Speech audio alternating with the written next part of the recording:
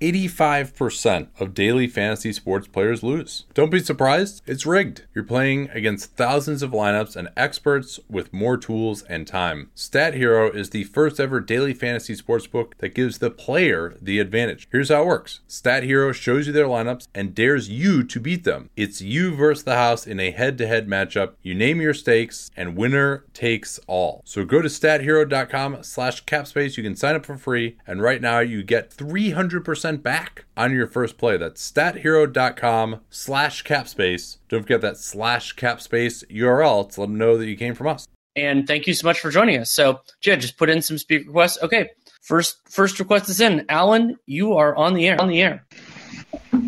Hello, can you all hear me? Yes. Great. The Pelicans have a tight cap situation this summer, and with choices to be made with Lonzo and Josh Hart.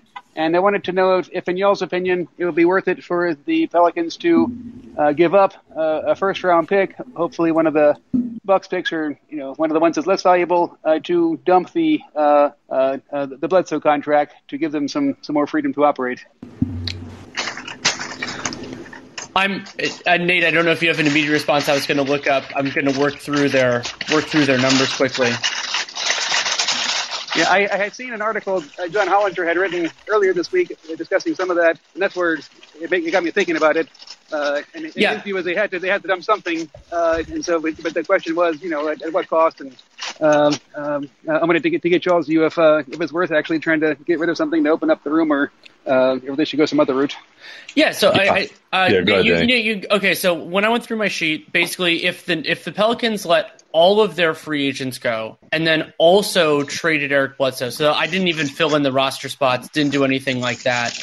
They're looking at, let's say roughly $35 million in space.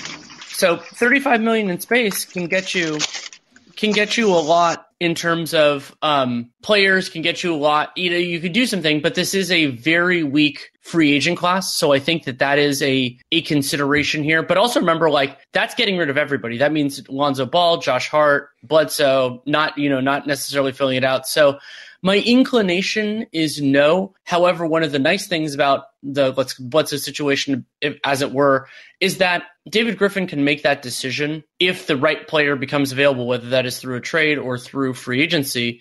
And he doesn't have to give up a first to do it blind. Now, Vlade did that once, or that they, wasn't worth what they gave up to offload money.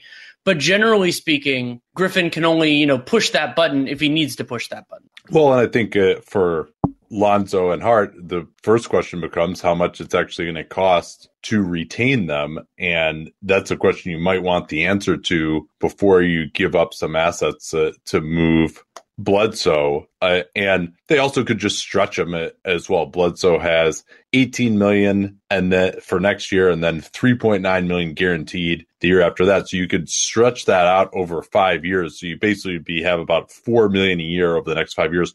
Do I recommend that for this team? No, I don't, because they're not close to championship contention. Why would you hamstring yourself 3-4 years from now, where Zion might actually be ready to lead a team into championship contention, to save a little bit money or get better now? I mean, so let's see. Let's say they'll have below the tax, assuming that they get the number 11 draft pick, which is what we have in our sheet, they would have about $40 million in room and 10 players under contract with no Ball and no Josh Hart. So that should be enough to bring those guys back, shouldn't it? And still operate okay. I think it should be. And then, if they want to use the full mid-level, that's when maybe things get a little bit more dicey, but maybe one of Lonzo or Hart leaves, or maybe a sign and trade might be possible for one of those guys. You could maybe get something back as well. It is just amazing to me, though, Danny, that they're already in a position and going into Zion's third year where they're all worried about the tax. I mean, that really, to me, shows the folly of some of the moves that they've made here. Yeah, I think that's a very good point, and why making reasonable moves early on, even if they, Griffin's hand was pushed a little earlier because of their unusual salary cap books, that it can be a challenge. And incidentally, I'm not comparing the two other than it being the same franchise. Like that push, the push to get better too quickly and the push to potentially, curtail some of that spending. I think that those can be really dangerous things. Thanks to Alan for the question.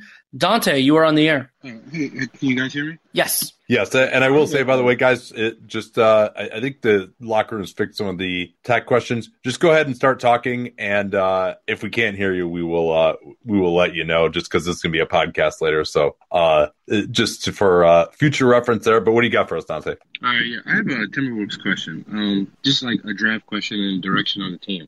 Let's say the Timberwolves actually get to keep their pick next year, and it's whatever top 3. And what would you do with the pick? Like, because I mean, if anybody in that top 3, just from me looking at it, should play over the 2 guys that would be in their position. But if you take out one guy, then you upset the superstar, and the other guy just got drafted. And then if you draft somebody like Mobley, are you going to play him and Karl Towns? So I was just wondering, what direction would you guys go in with the team if it was a top 3 pick? I'll note at the outset that Nate and I haven't done our draft work yet, so it's hard for us to be specific about, like, if we're saying Cade Cunningham, Mobley, Suggs, Jalen Green, and Kuminga, like, those are kind of the guys that I have heard are in the mix there. But yeah, I agree with those 3, yeah. I would just speak on if it was Cade, Suggs, and Mobley. Yeah, so I've seen a little bit of all 3 of those guys. Actually, incidentally, some of that through Team USA stuff. And one important consideration is that generally, and maybe hopefully there'll be exceptions in this group, guys aren't good right away. And so I think that you can kind of bridge the gap. In some ways, actually, the model might be something like what Charlotte ended up doing with LaMelo Ball, which is that the intention was not to start him. However, he played well enough to actually start eventually. And then you figure out where things go at that point. And I thought that James Borrego handled that very well overall, made LaMelo earn the spot. And Cunningham, for what I understand about his game, I think that he and Suggs conceptually could work in this ecosystem. You're right. I think that Mobley is a bigger challenge. I think when I've watched Mobley, I think of him as a straight center. Like he has some interesting skills, but just in terms of where he fits in offensively and defensively, I think that is probably the best place. But I think that I'm pretty zealous. Nate knows this pretty well. Listeners probably do too, that I am best prospect available. So I think that, and also acknowledging that those are the players, and the Wolves know this well with Karl Anthony Towns and KG, that those are the players that set you up for the future. So I would not trade the pick unless something crazy was offered. So I think you just take the guy that you think is going to be best, irrespective of the other players, and put them in the best situation you can to succeed. And I hope that Gerson Rosas and ownership, whatever ownership that ends up being, has the latitude to be patient here. Because yes, I understand that Karl Anthony Towns, he'll be a free agent in a few years. He's still got a little while under contract, but at the same time, they aren't good enough to push for something right now. That's going to take some time to build this out, even if the Beasley, Russell, Towns combo works better. So take the best player you can, figure out the minutes as they present. Nate, do you disagree? Well, Cunningham, to me, obviously, I think there's no problem there. He's a 3. You can just move Edwards to the 2, no problem there. You may run into the not enough balls situation for Russell, Edwards, and Cunningham, but that's something that would probably be the case later on. Even with Mobley, he has some perimeter skills. I don't know if his jump shot is necessarily ready, but you do have the luxury with Karl Towns. He's such a good shooter that you can play a guy who's not an amazing shooter with him. And then also maybe Mobley can just be your backup center. It's not like they have some great long-term prospect at the 4. So they might say, hey, we'll start him at the 4. We'll play these guys together for the first 5 minutes of every half. And then we'll just stagger them the rest of the way. Kind of like the Jazz used to do with Gobert and Favors first stint with the team, for example. And then Suggs, if that's the guy who's there and that's the pick, in theory, Russell could play some 2 for you as well. And I think the LaMelo thing is a great choice as well. But you also have to be realistic that by the time Cade Cunningham or Jalen Suggs or Evan Mobley are really good enough to be high level of players, your team is almost certainly going to be totally different. You're talking about 2 or 3 years from now. Russell's contract will have expired. Towns will either be moving towards a new contract or maybe be on another team and unhappy, or who knows. So you're talking about what your team's going to look like 3 years from now. And yeah, if Karl Anthony Towns were in his third season, then maybe that's different. But even where he is right now, he may not be there by the time Evan Mobley is really good, for example. Should we move on here, Danny? Well, a quick note. When I was mentioning their core, I forgot Anthony Edwards. It wasn't a deliberate omission. I just was thinking, for whatever reason, because Malik Beasley got hurt at the same basic time. We can do right quickly before that. Unfortunately, we got reporting now from Woj and basically everyone else that Harden has suffered a setback with his hamstring and is out indefinitely. He had another MRI. So there isn't much to react to because we don't know what it is, but I wanted to mention it let's call it for posterity. Yeah, it seems like this one has not been managed too well, where they brought him back in. He clearly wasn't ready to come back. He injured himself again, and now he's injured himself again. So that is a real bummer. Out indefinitely. I mean, we're getting to the point where that could begin to affect the playoffs now. They should be fine in the first round of the playoffs if KD, also out right now, and Kyrie are healthy. But yeah, that's they just may be snake bitten this year. Yeah, so let's. You want to bring another speaker here? Absolutely, Kyle, you are on the air. Hey guys, got a Watfo for you. Oh yeah. What are the fucking odds that Victor Oladipo gets more in free agency than the extension he was offered? Well, I guess it depends which extension. There's the one the Pacers offered him, which I think was pretty close to the reporters around the max he could get for them, which was, along the lines like 4 years, over $20 million per season. And then there's the Rockets one, which after he got traded, they could only offer him another 2 years and $45 million basically. So if we're talking about guaranteed money, is it going to be more than $45 million in guaranteed money? I mean, he's going to have to play again and play well to get more than that, I would say. Would you agree, Danny? Yeah, my instinct is like 1 in 3, so 33% that he gets it. Because remember, Oladipo, he fits a couple of the boxes of players that get paid more than Nate and I would pay them. He has had this success in his past. He's an intriguing athlete. He plays a position that is somewhat scarce, though. We can get into that. So the big concern, though, for Oladipo in terms of his value is, especially now that he's missing time, the constituency for him is probably just a little bit outdated. And, he hasn't played well recently, really since coming back from this quad issue. So I think it's unlikely, but as has been the case, Nate and I have been doing this job for a while now. There are always possibilities to surprise you. And I think that his now kind of old track record, but still existing track record is enough. Like for most players in this circumstance, I would be saying like 10%. But with Oladipo, I'm going to go 33 just because it's possible.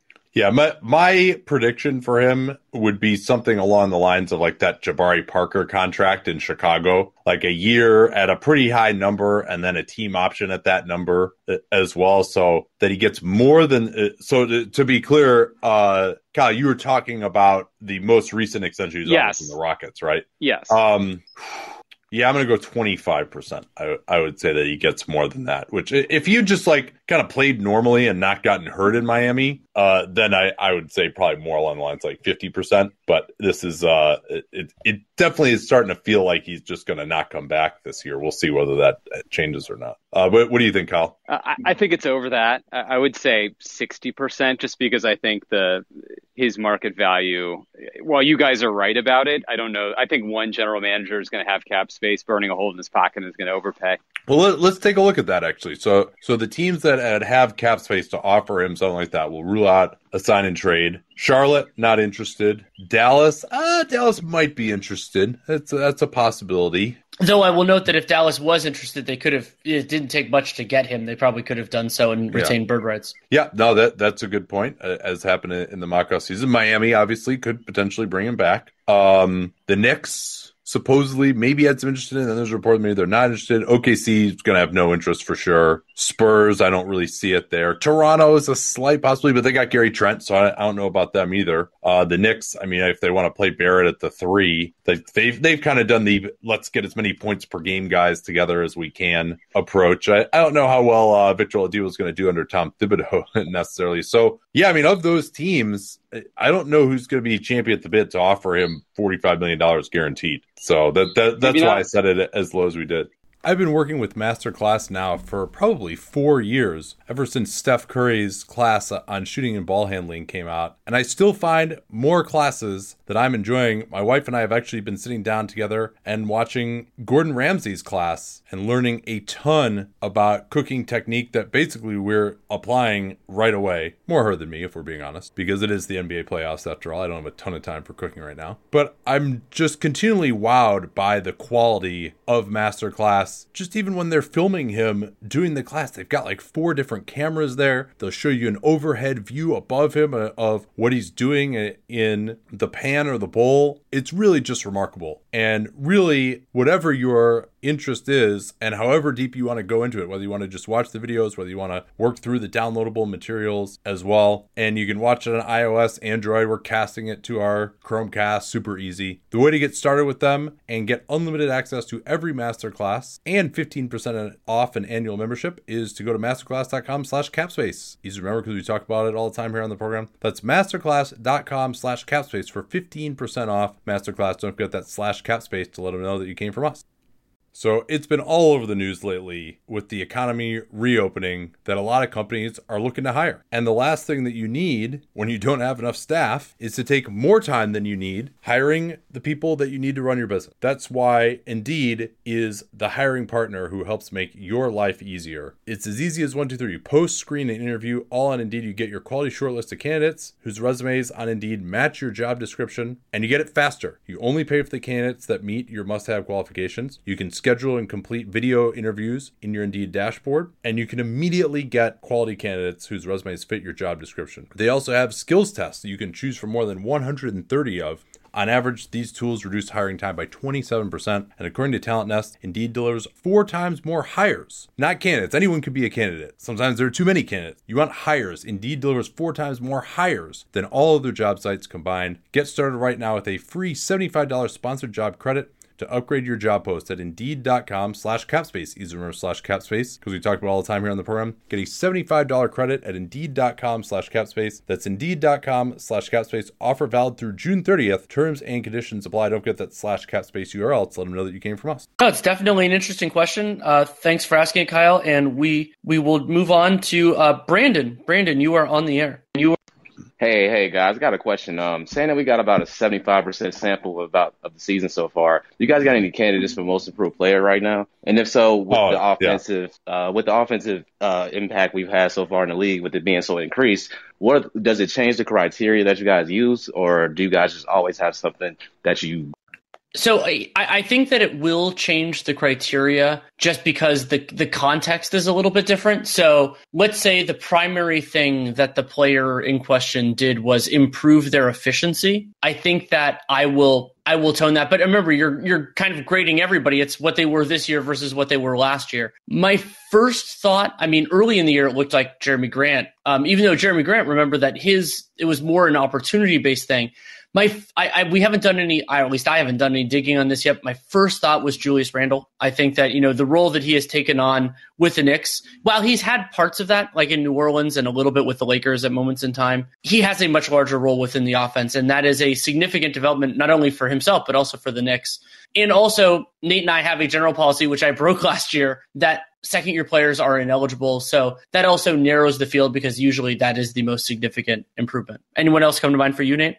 Randall and Grant are the two that first come to mind for me. I might have a couple other candidates the more I think about it. But to answer Brandon's question just about criteria, I think of most improved as not only a statistical improvement, but a skill improvement as well. There's no real criteria. It's basically, I think it says like up and coming young player who's improved the most is essentially the criteria for the league. So I want to see if it's, okay, you just hit a few more threes and that's it. Like skill development across the board where you're just doing more things. You've added moves that you didn't have before. You're playing in a different way.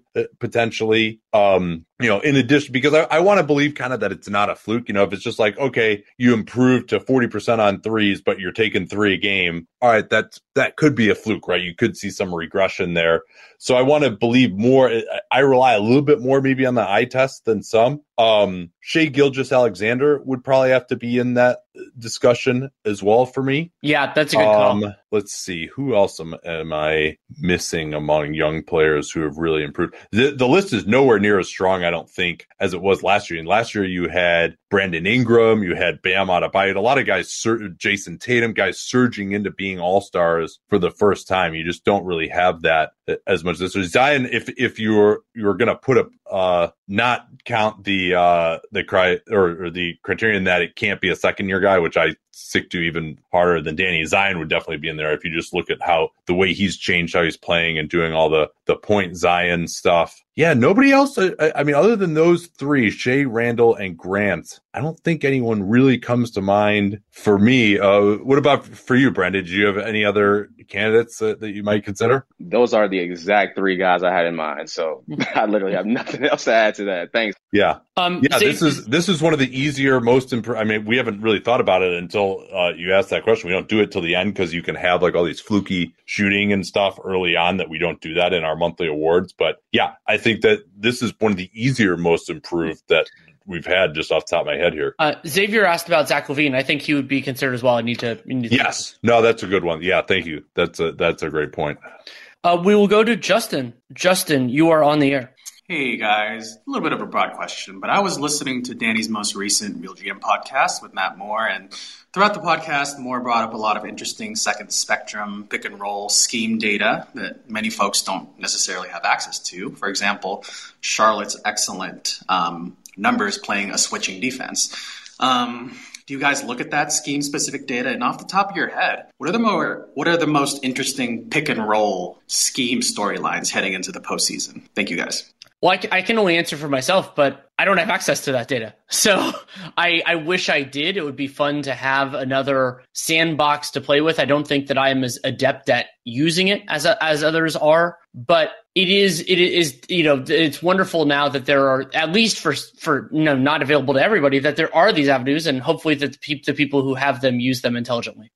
Yeah, I think there's some stuff on Synergy you can look at, like there'll be categories more for offense. I don't think there's anything defensively on pick and roll versus pick and roll switch. You'll have that sometimes. A lot of isolations result from switches as well, or isolation defense will result from switches as well. So you can kind of eyeball it a little bit there. And just generally, as you watch, seeing whether teams are switching a lot, usually stuff will get publicized about just what percentage of the time teams switch, and then you can also just extrapolate that from their overall defense. As far as the storylines, I think the Milwaukee Bucks are probably the most interesting to me as far as how they're going to handle the pick and roll. We saw that quite a bit last night against the Suns. Yeah, I agree. I'm definitely curious to see Budenholzer's scheme against, especially against Brooklyn. And even if they run into someone like an Atlanta, and we all know how Trae Young can be on offense, pick and roll. And obviously the Clippers are probably my favorite team to look at as far as how they defend the pick and roll, because how versatile they are. But thank you guys. I really appreciate you answering my question. Oh, thanks, Justin. One other one that I'll mention. It's funny thinking about last night, not to be a prisoner of the moment, but also when they're fully healthy, which they were not last night, what Philadelphia's defense looks like against some of these potential teams. Like, seems like everything is against the Nets, like that. They are the prism for a lot of these intriguing defenses, but I want to see, what can Joel Embiid do? What their other personnel? Remember, they reduced their defensive ceiling to add some capable offensive players, which has really produced some dividends for them during the season. But I'm interested to see how it works in the playoffs. Yeah, a couple other ones that come to mind for me. Utah going against switching defenses, I think will be fascinating. And this is of less import now with the Jamal Murray injury, but Denver, they really struggled in that Jazz series to find a way to guard Utah's pick and rolls. First, it was the drop coverage. They got savaged there. They tried putting 2 on the ball with Jokic. That didn't really work very well either. Maybe they'll try hiding Jokic, say on like someone like Royce O'Neal or equivalent on the team that they're playing against. Or maybe they'll try to just bring a ton of help in from the wings and just force teams to beat them over the top with the 3-pointer on those above the break threes. So you can't even get all the way to the rim and involve Jokic at all. So that's something that could be really interesting. And I think that's, Clippers is obviously a fascinating one as well. Let's move on here. Josh, you are on the air. We cannot hear you yet, Josh, if you're speaking. Hopefully you can get it sorted out. And I will put you back up at kind of the top of the queue if I see you in there. So I will move on though to Russ. Russ, you are on the air. Hey guys, just wanted to know, with LaMelo returning next week, do you think that makes him the front runner again to win Rookie of the Year, as he'll be able to get a decent amount of games in? You think if he plays in the majority of them, doesn't, knock on wood, get injured again? And then with Hayward hopefully coming back for maybe 4 to 5 games potentially at the end of the year, is this Hornets team, you think, have a decent, pretty solid chance to get out of the play-in and into one of those 7-8 seeds? Let's start with LaMelo. For me, at least as far as who I would pick for Rookie of the Year, if he had never played another game, he would have won it easily. I mean, if you look at any value stat, he is well above. I mean, Anthony Edwards in some of these is like just barely creeping into positive for the year. And I would say I don't necessarily even agree with those stats. Whereas LaMelo is like, 4 wins above replacement, I think, in KP's stat, something like that. So, and then I also use a tiebreaker of who I think the best long-term prospect is for Rookie of the Year. Like, I was very much on board with Joel Embiid in 16-17 over Brogdon, for example. So LaMelo is clearly the best long-term prospect. He would have been my pick. Do you feel similarly, Danny?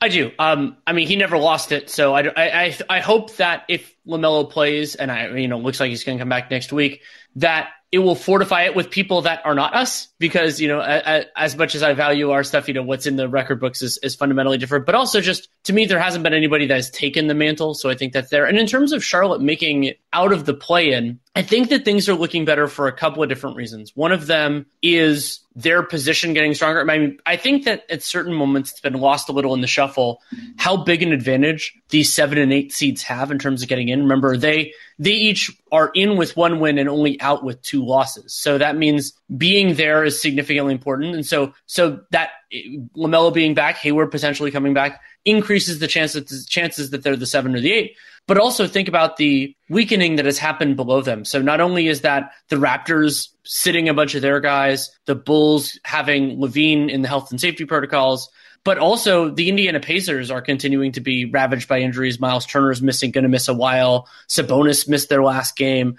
So I think that it is simultaneously the Hornets being better makes it more likely that they're 7 or 8, and the other teams being worse makes it more likely that they're 7 or 8. So I would say preliminarily that things are looking pretty good for them. Yeah, and the Knicks also have, I think, the hardest remaining schedule as well, though they are up. The Hornets have a bunch more games to play still than the Knicks, but the Hornets are only a game behind the Knicks in the loss column, although that doesn't matter. The loss column and the win column are of kind of equal importance when you're talking about these teams that are around 500. We'll see. The Hornets have had their luck in close games as well, but they've been able to stay afloat better than was hoped with Hayward and Ball, and then even some of the other injuries that they have had as well.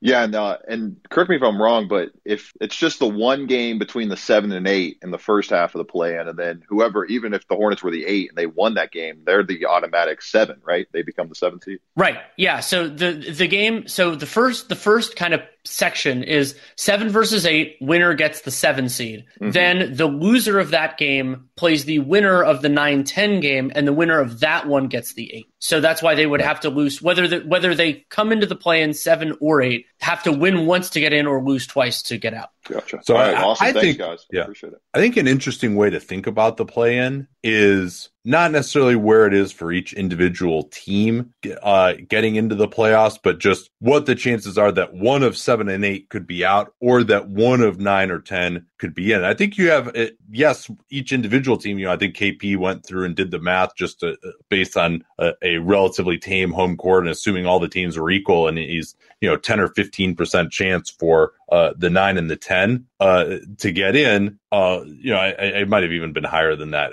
collectively. I can't remember precisely, but there is going to be a winner take all game between one of 7 and 8 and one of 9 and 10, and 7 and 8 will have home court, and they presumably will be the better team. But there's still probably, you'd say about a 35% chance of the lower seeded team winning that game. So there's probably, a 35% chance that either 9 or 10 could get in, and that the result might change over what it would just normally be. Like, that's enough to keep it interesting for me. Oh, absolutely. I would agree. There was a point in the comment from Justin. The Bucks are still paying John Ward and Larry Sanders, so feel like stretching is never the answer. I will say it is very rarely the answer. There are certain circumstances when you have kind of a bird in the hand that is so good in that circumstance that you can make it work. But generally speaking, this is what I talk about of like when a GM fires a coach, you should be every owner should be thinking about whether that GM should still have their job. It's basically the same thing when you're going to use the stretch provision. You have to think about like what move is justifying this, and whether the person who kind of signed that contract and is trying to do this is the right person to do it. So I was critical of the Knicks for the Noah stretch for largely similar reasons. Yeah, well, I think when for absolute certain that Kyrie Irving and Kevin Durant are coming the following summer, that is the time to stretch. Absolutely. Sure. But yeah, I mean, for a team like New Orleans, where what are they going to do with that extra $10 million next year? That's going to put them over the top. It doesn't seem like it's the opportune time for it, and particularly because it's just a question of paying the luxury tax too. It's not even a question of really being competitive or some kind of hard cap issues or something. It's just ownership's money, which granted doesn't make sense to pay the tax for where they'll be next year either. Okay, what do we got next here, Danny? Let's go to Cameron. Cameron, you are on the air. All right, we can't hear you quite yet, Cameron. All right, we got you. We just got you there, actually. Cool. Hi. So I wanted to just give you guys some numbers on this player and see if you knew who it was. I suck at these. This will be fun. Well, these are really also pretty weird numbers, so they're maybe a little bit specific that you might understand. But this guy, he's a wing, so among wings, 73rd percentile in overall perimeter shooting, so that factors in shot creation and shot making. 92nd percentile in isolation impact per 75. So what is this, B-ball index stuff? Yeah, B-ball index stuff, yeah. 85th percentile matchup difficulty. He's high in box creation, high in blocks per 75, and he's above average in defensive impact metrics, LeBron and Raptor. So you guys have a guess for that guy? He's a wing. Give me the all these again. Sorry, I'm not as familiar with some of their metrics, but I'll give him my best shot. Yeah, he's 73rd percentile in perimeter shooting, 92nd isolation impact, 85th percentile in matchup difficulty on defense. So that means he's defending the other team's better players, or does that mean the other team's better players are defending him? Okay, he's defending, right? Okay. High in box creation, high in blocks per 75, high in finishing talent. So those are just all the kind of numbers. Whew. He's in the West. Okay, he's in the West, huh? A wing in the West. I assume this is a non-All-Star. Otherwise, that's why you're asking the question. Yeah. Non-All-Star wing in the West who's good. Oh gosh. I think the way to just think about it is maybe he's not a guy that's known for being a good shooter, and he's also gotten a lot of slack for his defense in the past. Yeah, I think the key to this is probably the blocks. Brandon Ingram? No. That might have been my favorite reaction we've ever had. That was like Alex Trebek disappointed dad level of I preface this by saying I suck at these, so you should not be surprised. Danny, you want to give it a go here while I try and scroll through the rosters and see if I can do better? The part that I'm trying to think about is the defensive matchup part. So I'm trying to think about Kyle Anderson. No, that's better. That's closer though. All right. I'm trying to think about who takes on the toughest assignments consistently. He's a high finisher as well. Yeah, that's. Oof. But high finishing can mean Andrew Wiggins. Yes, Andrew Wiggins. You got it. And your winnings are a $34 million contract for another few years. Exactly. Yeah, so I just hope you guys could just discuss him and what you've seen from him. Wiggins is interesting. I mean, I've had trouble with this. Came up recently when Nate and I were doing the positional rankings, and I've had trouble with how to reconcile Wiggins for a while now, because he's, as Wiggins' role has become less kind of self-determined at moments in time, and he's, become, like he's been able to kind of play a little bit, let's call it, more within himself. Sometimes depends with the Warriors. I think some of that stuff has looked better. I think defensively he has taken real strides, but I still wonder where his place is on a really good team, because he's maybe you think that the shooting there, I mean, he's 39% this year, 34% career. Maybe you think that's real enough that it's there, but he, to me, is kind of in that hall of very good, in the sense that he's good enough at some things that you want to have him in your rotation, but I don't know that he's so good that you have to play him. And I also think that it's good to think about Wiggins independent of his contract, because a lot of times, Harrison Barnes, I think, another good example of this, where a player is always thought of by how much money they make and all the other stuff that's in their that's in their history. And there is a good player in there. I just don't know how valuable it is to good teams. Yeah, I think they're finding some better ways to use him. I still like his post game probably best for him offensively. The fact that he's hitting more jump shots this year, that's one where I can't quite buy that yet, that he's hitting in the high 30s from three, but that would clearly be an important development for him. And he's been adequate as a defensive player. He doesn't have a target on his chest. If he's asked to defend the best guy on the other team, which is basically, as those stats show, kind of what he has to do on this Warriors team, and he plays a ton of minutes and he never gets hurt. So yeah, there's that sort of dependability that's kind of probably in today's market as a $15 to $20 million a year type of player. He's someone who has always looked better by the eye test than some of the advanced stats, which again are not entirely kind to him. He's a neutral defensive player in, I think, most of the on-off metrics this year. I haven't looked at all of them, but the Raptor, which I'm looking at right now, has him as that. But I think that has some value at that position. He's just a wing who is not going to kill you on either end is valuable. That's kind of what I think of him as at this point in time. Maybe he can give you a little scoring on the second unit. One little quirk before we leave the Wiggins train. I just pulled up his synergy stuff just to take a quick look. Wiggins is currently 57th percentile in both catch and shoot and jump shots off the dribble, which of course does not mean they're the same, because catch and shoots are more efficient. I just thought that was weird that he happens to be the same percentile in both. All right, good one there, Cameron. Thank you for embarrassing me, and let's move on here. We will go to AG. AG, you are on the air. So I just wanted to talk about the most improved player race, and I think a guy who's getting overlooked is surprisingly Joel Embiid. Like, if you're just going year to year, last year I think Embiid had a down year. He didn't make an All-NBA team, and this year he's my permanent MVP. His shooting jump has been quite crazy. He's gone to even another tier in foul drawing, and I think that he's probably had the most valuable jump from a player. He's gone from like a top 12, top 13 guy to potentially a top 5 player this year. I just want to know your guys' thoughts on that. I like that a lot. I think that me too. It is an important jump. I think that the analog to what I like, the argument I made for Luka last year, and that it is, maybe it is, maybe it is not the largest kind of per minute impact leap of anybody else, as you brought up, but it is the most important of those, because becoming potentially the best player in a championship team, becoming a legit MVP candidate is an incredibly important one. So yeah, I mean, that is, I think Embiid, now that, because in some ways Embiid, the argument for him, it's a little bit different than Julius Randle, because the role shift for Randle is a little bit more stark, but the way Embiid is doing it is more in line with what you and I value. So, I mean, not to discount what Julius Randle's doing, of course. So yeah, that makes a lot of sense to me.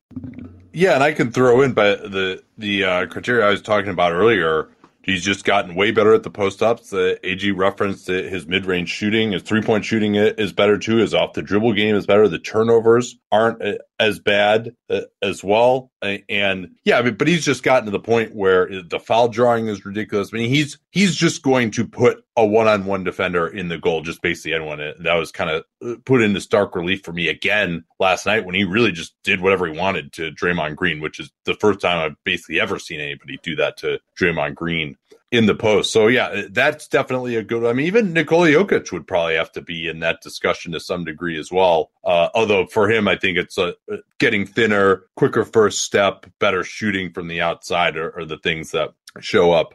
Well, and with Jokic, what's interesting is he actually has a considering how large his role was within the offense before, he actually has a larger role within the offense this year too, and has become more efficient as an individual scorer. So yeah, it could be. I mean, I like the idea of stars being in the mix, and especially as you and I talked about this being a weaker class. I think that is a very good point, and something that I think Nate and I will seriously consider when we go through it. And I'm a little bit frustrated with myself that I hadn't thought of him before. It was about a year ago now that there was that massive shortage of toilet paper. Remember that? Even still, it seems like you can't get as much as you might want to at the store.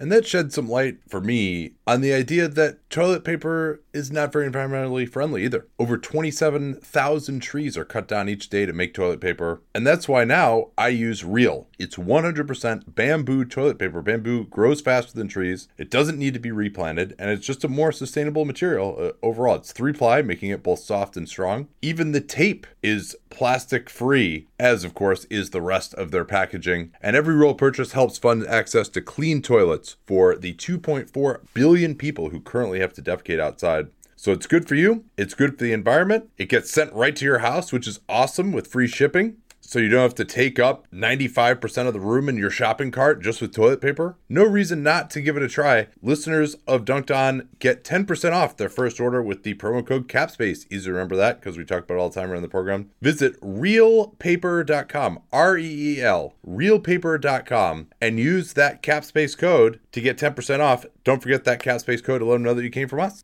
But we will go to Ben. You're on the air. Hi, guys. I hate to kind of ask the random what would it take to get this player question, but in terms of filling the Raptors' need at center for next year, and this player has obviously been eminently available in a lot of trade talks.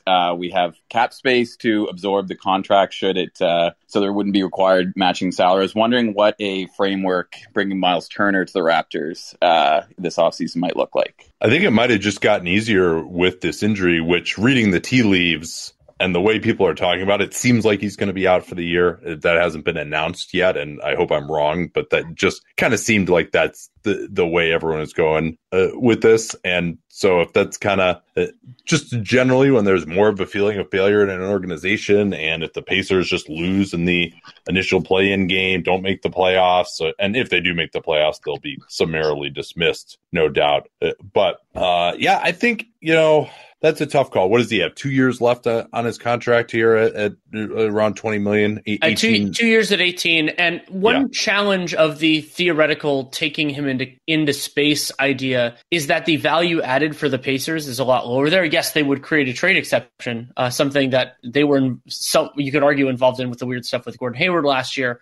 But the Pacers would maybe clear a teeny bit of cap space, but they wouldn't get a ton of functional power. So I don't think that sales point would be huge for them. Also, the Pacers books are pretty clean for 22-23.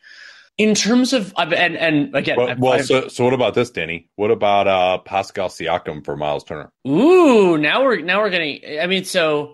Now, I think that the Raptors will be trying to get Miles Turner to pair him with Siakam because the idea of having some floor spacing and build that defensive foundation. But yeah, or OG Anunoby for Miles Turner. Is this year's first round pick, say it's 11, too much for Miles Turner? What? Oh, just that straight up to just the initial conception you're talking about, just taking his contract into space. Yeah.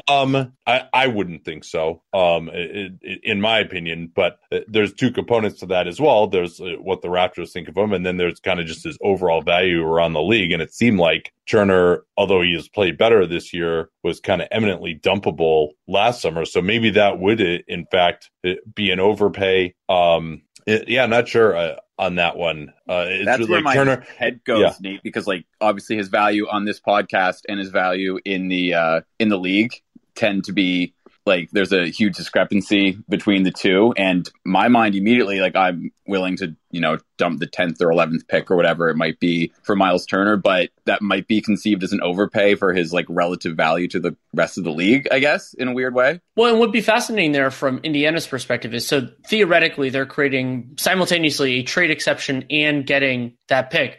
Theoretically, if let's say the Pacers want to win sooner, they could convert those two things into a different player, whether that is through a 3-team trade, and then they'd have a little bit more salary latitude, though then you might be pushing against the tax depending on what that other player makes. But it is like, I think that there might be a little something there. And you're completely right that our valuation of Miles Turner is not the same as everybody else's. If our valuation was the same, he'd probably be a Pelican right now at a much heavier cost than another team probably offered for him at the time. But it is, I think that enterprising teams would be wise to make those calls right now. And if the valuation is lower and in Indiana could maybe flip that into something that would help them sooner, because I think that's what Kevin Pritchard and ownership would want, maybe it's possible. I think I have too much time on my hands working from home, just sitting, trying to figure out who's going to fill the 5 next year. I've watched too much Aaron Baines, but that's where my head went this morning. Yeah. It's not insane at all. I think it's a pretty decent one. I'll ask you this, since you're a big Raptors fan, I've put this out there before. What would your feeling on a potential DeRozan return be? Not great. I mean, yeah, not great. For like a 2-year deal at $25 million a year or something. Is it just that you don't think you would help at all, or you're just sick of seeing that? I think if he had like never played for the Raptors, like sure, but it's just like I understand. Obviously, there's a fit there. They need creation.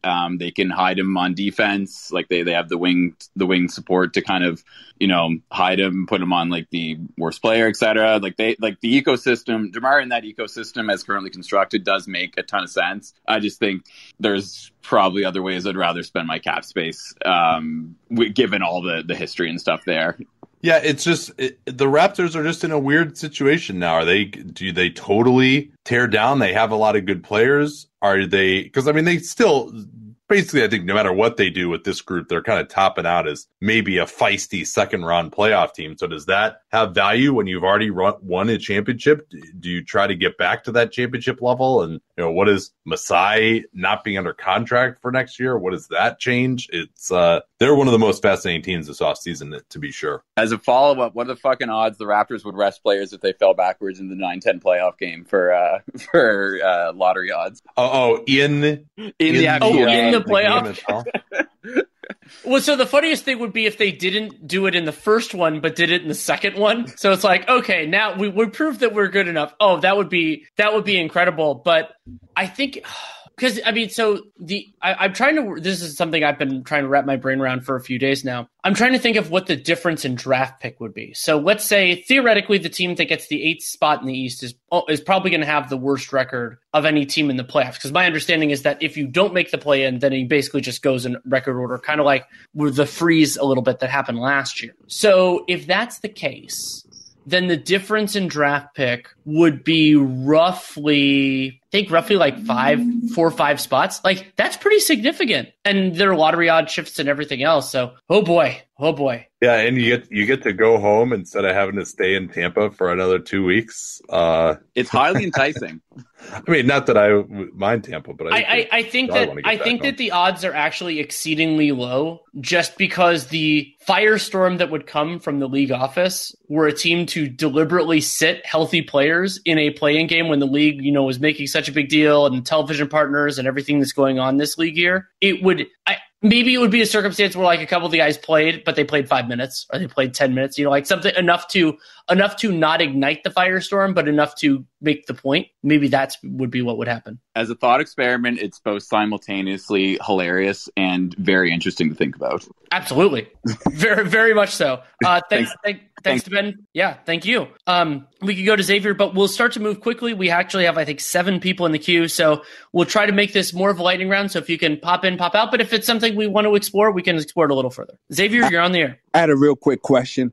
With the Mavs functional cap space, is there a player or a combination of players that you would look to target that you think could realistically vault them into possibly a contender status? Yeah, so they've got about 35.5 million or so to work with, 34.5 million or so to work with. So in theory, they could probably go and grab anyone that they wanted to. I mean, what do you guys see as them needing the most? Obviously, this free agent market is limited, but is it another creator? Is it more defense? It's one of those two things, right? He's gone, Danny. He's gone. So I the first two guys I thought of are not players that I think have been bandied about too much there, and that's Spencer Dinwiddie and Mike Conley. Like, Conley can play with another ball hand, or they don't. You could argue that both are duplicative of Jalen Brunson, but the idea of basically having two potential ball handlers on the floor. Dinwiddie is really interesting to me for them because he can play off ball, and he has more positional size. Yeah. So that could he might come cheap too. Yeah, he might, and the opportunity to definitely start there and be on a viable team. I mean, I don't know what the market is going to be for Dinwiddie, but he was the first real guy that I thought of there. Especially theoretically, best case scenario, Victor Oladipo, but we're not going to see that guy. I mean, I think we're both pretty sure about that. Yeah, and I guess the problem is for them getting better defensively, and they kind of have as good a guys as they're going to get defensively on the wing under contract. I mean, I guess Josh Richardson is a free agent, so bringing him back could potentially be. What do you think about Gary Trent there? Yeah, he could kind of be like a little bit better a Tim Hardaway. But yeah, restricted free agency, I don't think that they're going to do that because you run into the problem where if you don't get him, then you've got nothing. Yeah. So I think for a team that's trying to be good next year, there's always Derek Jones Jr. They could try him again, but it's hard too with Porzingis because, okay, if you're not really going to upgrade at center. That's one of the ways you're usually going to get better defensively. Well, he's already there. I mean, Kyle Lowry would obviously be a very sexy pickup for them as well, potentially. Yeah, I mean, I think Lowry is a better fit than any of the players that we've been talking about. Yeah, I'm gonna sadly cross Drew Holiday off of my free agent list, by the way. Ryan, you are on the air. Ryan, you there? Okay. All right, try and get back in if you can, Ryan. And we'll go to Justin. You're on. Hey guys, I'm calling in as a Bucks fan, a little bit stressed out from the loss yesterday. But like a lot of Bucks fans, I think I'm pretty annoyed by Bud as a head coach. But then I was thinking about it. If you think of the other top four teams in the East, is he actually at the bottom, at the top? I don't actually see, because our last two losses to Nurse and Spoelstra kind of felt like we got very out-coached. But I don't see the Bucks actually getting massively out-coached in the playoffs this year. But curious what you guys think. Yeah, I mean, I would have to say that Bud, as a playoff coach, I would probably put him as below average. There have just been a lot of things that it just seems all kind of random and not that process oriented and a little set in their ways as well. And then when they do change up, there doesn't seem to be as much rhyme or reason to it. So I think as a playoff coach, I would probably like the Steve Nash, Mike D'Antoni combo in Brooklyn a little bit better. And Doc Rivers has had his own foibles in the playoffs as well, and we'll see what those end up being with Philly. But he also, I think, I still would probably have to put him above Bud as a playoff coach. But that's one where I think it could go either way.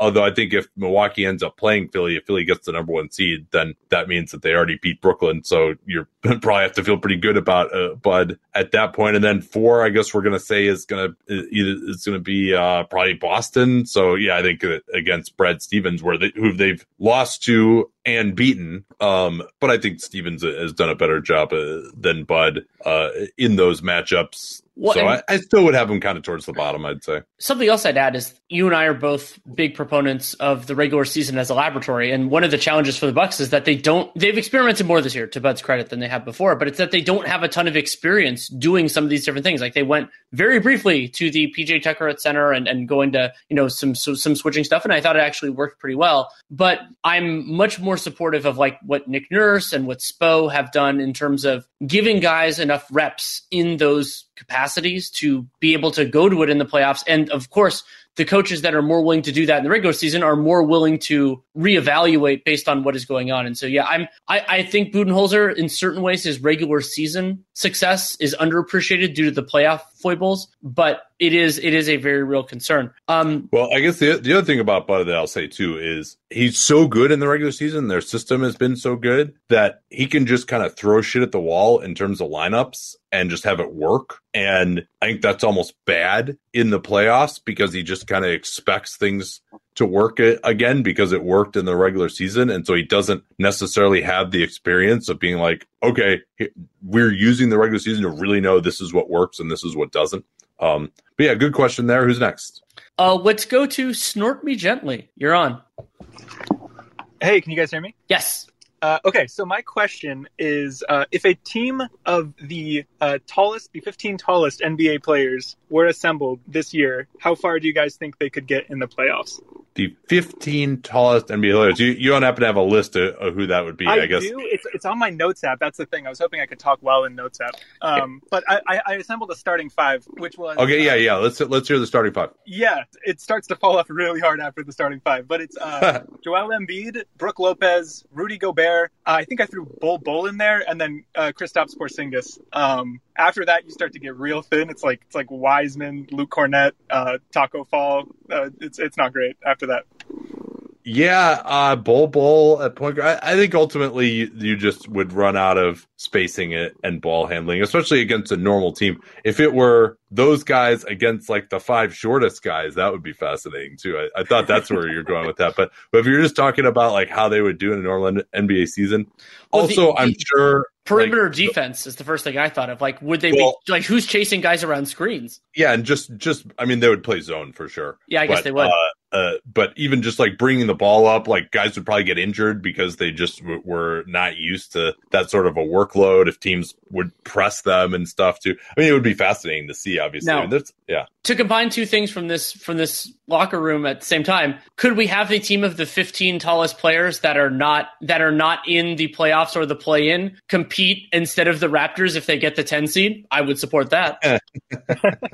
I'm on board. Well, thanks. That was a lot of fun. We have a couple left, so we'll try to go through them quickly. Joshua, you are on the air. Hello? Hey. Hey, I'm big fans of y'all. I had a question about the MVP race. I'm not a proponent of awarding people who might not even make the playoffs. So I was saying, do you think Curry has a chance to win the MVP? Because I personally, I think he's one of the top players, obviously, and the injuries have kind of derailed the season for most of the stars. But do you think he has a chance? Because I actually starting to think that he might have a chance.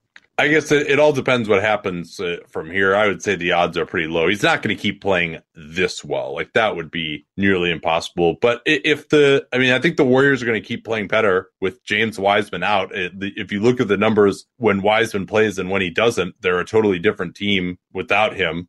And so, I expect them to play reasonably well. Does that get them into contention for the 6th seed? Maybe if they get into the 6th seed and they avoid the play-in, maybe psychologically that will mean something. And I think the Nuggets would have to falter some as well. It looks like that's not going to happen either. The Nuggets are 37-20 now, and the Warriors are basically 9 games behind them. So I think that's going to be tough, I think. And, Embiid would probably have to get hurt again as well. I could see him finishing 3rd in the end, though. Yeah, I think that he looks like, as of right now, we haven't done MVP in a while. It looks like he'll be in the mix for me preliminarily before I've done the digging. But I think that I am more open conceptually. This came in baseball years ago to an MVP on a weaker team, but partially just due to the other contenders not being available. Because remember, a value is partially being on the floor, and so I think that hurts the arguments for, like, let's say LeBron and Embiid. I mean, Curry has played, I think, like 450 more minutes than Embiid so far. So we'll have to see. But I love, unconventional arguments, and I think that there is one for Curry, even if I'm not sure I believe it to be number 1 quite yet.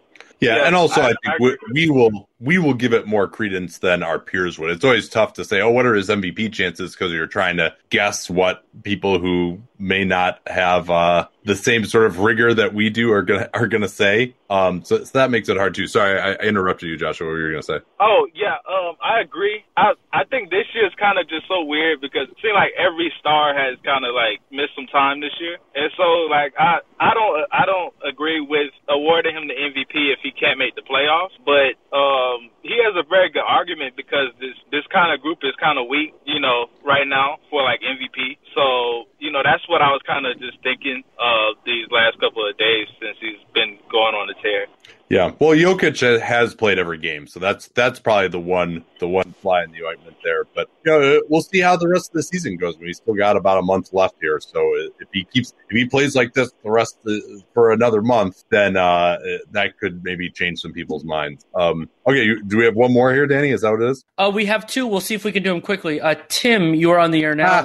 Okay, sorry, just in the middle of a bite there. So, best chance for an upset in the first round that's not kind of obvious, like so not a 4-5, not 4-5, and not the Lakers, and not like Heat Bucks, which we just saw, and then not like Steph against drop coverage. Well, I think the Suns Mavs. Yeah, that was my first thought. I think if the Nuggets get into the 3 seed, whoever they play might have a pretty decent chance of beating them. Those are the two. I don't see any real chance of, other than maybe Heat Bucks, just because of the matchup. But again, this Heat team seems like they're not the same. But those top 3 in the East seem pretty bulletproof to me. What do you make of a fully healthy Hawk team? We haven't really seen it, I guess, so it's hard. I think that Trae Young is not going to do that well in his first playoffs, and that a team with good defensive versatility can cause some problems for him. I mean, I could see maybe if it's Hawks Nets, but I don't see the Hawks falling that low. Maybe the Hawks, the Nets will just not stop them, and maybe Harden won't be around now. That's another thing that this news just came out. Right. So if they don't have Harden, that could change things. So maybe the Hawks could just take it to 7 because they have a pretty explosive offense too, and they hit some threes, and the Nets don't. That's a possibility. Right. Got it. Thank you. Thanks, Tim. Last question, Ethan. Ethan, you're on the air. Hey, what do you do? Can you guys hear me? We can. Oh, okay. So my first question is a Zion question. And I'm going to ask it really quickly. So against top 10 defenses, this year Zion's averaging like 30 points per 36 on 70.4 true shooting percentage. And also like he doesn't have scoring attempt turnovers very often, which is something I think people ignore when they're talking about scoring a lot. Because a turnover is an attempt to score. So you should factor that in. Yes. Sure. So and I've been arguing, even with, Curry going absolutely fucking ballistic, like Zion's the best scorer in the league. And I think that holds. How much validity does that hold? And the second question is, why aren't people talking about the fact that the Clippers are like 16-5 since the All-Star break, and they're shooting like 42% on 35 attempts from 3 the last 21 games since All-Star break? Like they've been ridiculous, and I think it has been getting ignored. And when you think that they haven't been healthy for a lot of that stretch, I think that it's even more impressive given that context. They, not every game has been against world beaters. They've faced some injured teams. They've faced everything else, but you also have to beat the teams in front of you. And I think that the Clippers have been looking good, and it'll be fascinating to see kind of where things go for them, and also the big ripple effects of what's going on in Denver. So where do they the seeding and everything else that's there. And I'll let Nate answer the Zion part of it because I want to be nice to him. Well, I think as one of the best scorers, I still think that he's a relative one-trick pony still, and this has been a weird season. We haven't seen teams really try to lock in and stop him in a playoff setting. Like that's the real stress test of like when they're really locked in on you, what can you do? I mean, it's been incredibly impressive. I've been driving the Zion train as much as possible this year, but he just hasn't done it for long enough. And I do think what he's doing is relatively sustainable. But when you haven't seen it in a playoff setting yet, it's hard to talk about a guy as one of the best scorers, because that's where you're solving defenses. You've got counters, and then you've got counters to their counters. He hasn't had to go through that yet. So it's a little early on that for me. And then just subjectively watching his game, when it's basically all around the rim, you can barricade the rim and force him to beat you from the outside, or force him to pass out and beat you from the outside. And we'll see whether he can do that. But certainly the way that he scored and the way that they as a team have scored since he got got the ball in his hands has been extremely impressive. My only pushback against that is that I use the strong defense filter basically to showcase that I think Zion's gonna have pretty good resiliency. Like I don't know and you could say, oh, they're not scheming for him in a playoff setting, and that's a fair argument. The only thing against that is what the hell are you gonna do? Like what's the counter for Zion and pick and roll? Is it going under? Because against I think 75%. I think it's forming a fucking wall, as a certain person would say. If it's well, but Stan's his coach. Nobody else can do that. The thing is, though, his handle is a lot tighter than Giannis's, and even though he's not necessarily a better playmaker than Giannis, as in like pure shot creation, he has better passing chops. Like the ball comes out of his hands better, in my opinion. Just like from what I've seen, he's also better off ball than Giannis is. So I understand the pushback, but it's like the fact that he has the worst spacing in the league and has the highest score value in the league is fucking ridiculous to me, and I think it's unfair to ignore that. I know I'm not saying you are. I'm just saying the rest of the league is like some people call him a bust. No, that was obviously that was pretty crazy, and I think like the fact that he stayed healthy this year is probably the most encouraging thing of anything for him. And I think you're right. There's not a great solution to what he's doing. I mean, I think, the top 10 defenses is I think that's the way you framed it is as good as we can do right now. But this is still kind of a bullshit regular season. And I'd be interested to know how many of those teams really had all their guys together and were they on back-to-backs, and the Pels aren't, a team that everyone is like getting up to play or anything. And so I agree with you. Like it is very possible. We talked about this on top 10 players that he could rocket well into the top 10 next year for sure. But yeah, and I agree also that the cast around him is pretty ill-fitting for what he wants to do offensively at this point in time. So, all right, thanks for that. That was a good talk, and good talk from everyone as well. Thanks so much for joining us here, and we'll talk to you all at the same time next week. Hollinger and I are going to be on special time, 12:30 Eastern and 9:30 Pacific. For those who haven't listened to that yet, we actually just do our full pod first, but then we take questions for about 20 or 30 minutes afterwards. So we'll talk to you all then.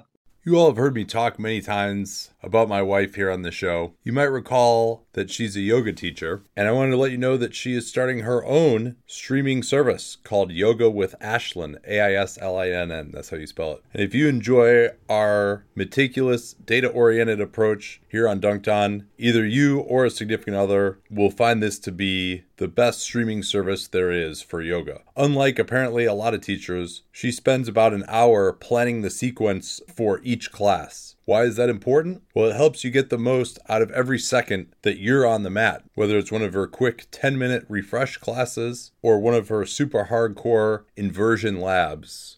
This detailed sequencing makes all the difference. Whether you're looking for injury prevention, getting into that really hard pose you haven't been able to master, or just getting your mind right at the end of a really hard day. She's got over 130 classes, and that library is growing at 1 to 2 classes per week. She'll even take requests from members on new classes that they like. You can search by poses, by body part if you're feeling something is tight. She's really built an impressive platform. And whether you want to get into yoga more yourself, or you know someone who is really into yoga and is looking for a way to get a lot better, check out Yoga with Ashlyn. There's a free 7-day trial. You can either go to yogawithashlyn.com, or there's a link to her service in the description of this podcast. That's yogawithashlyn.com, Aisline, or just click the link in the podcast description.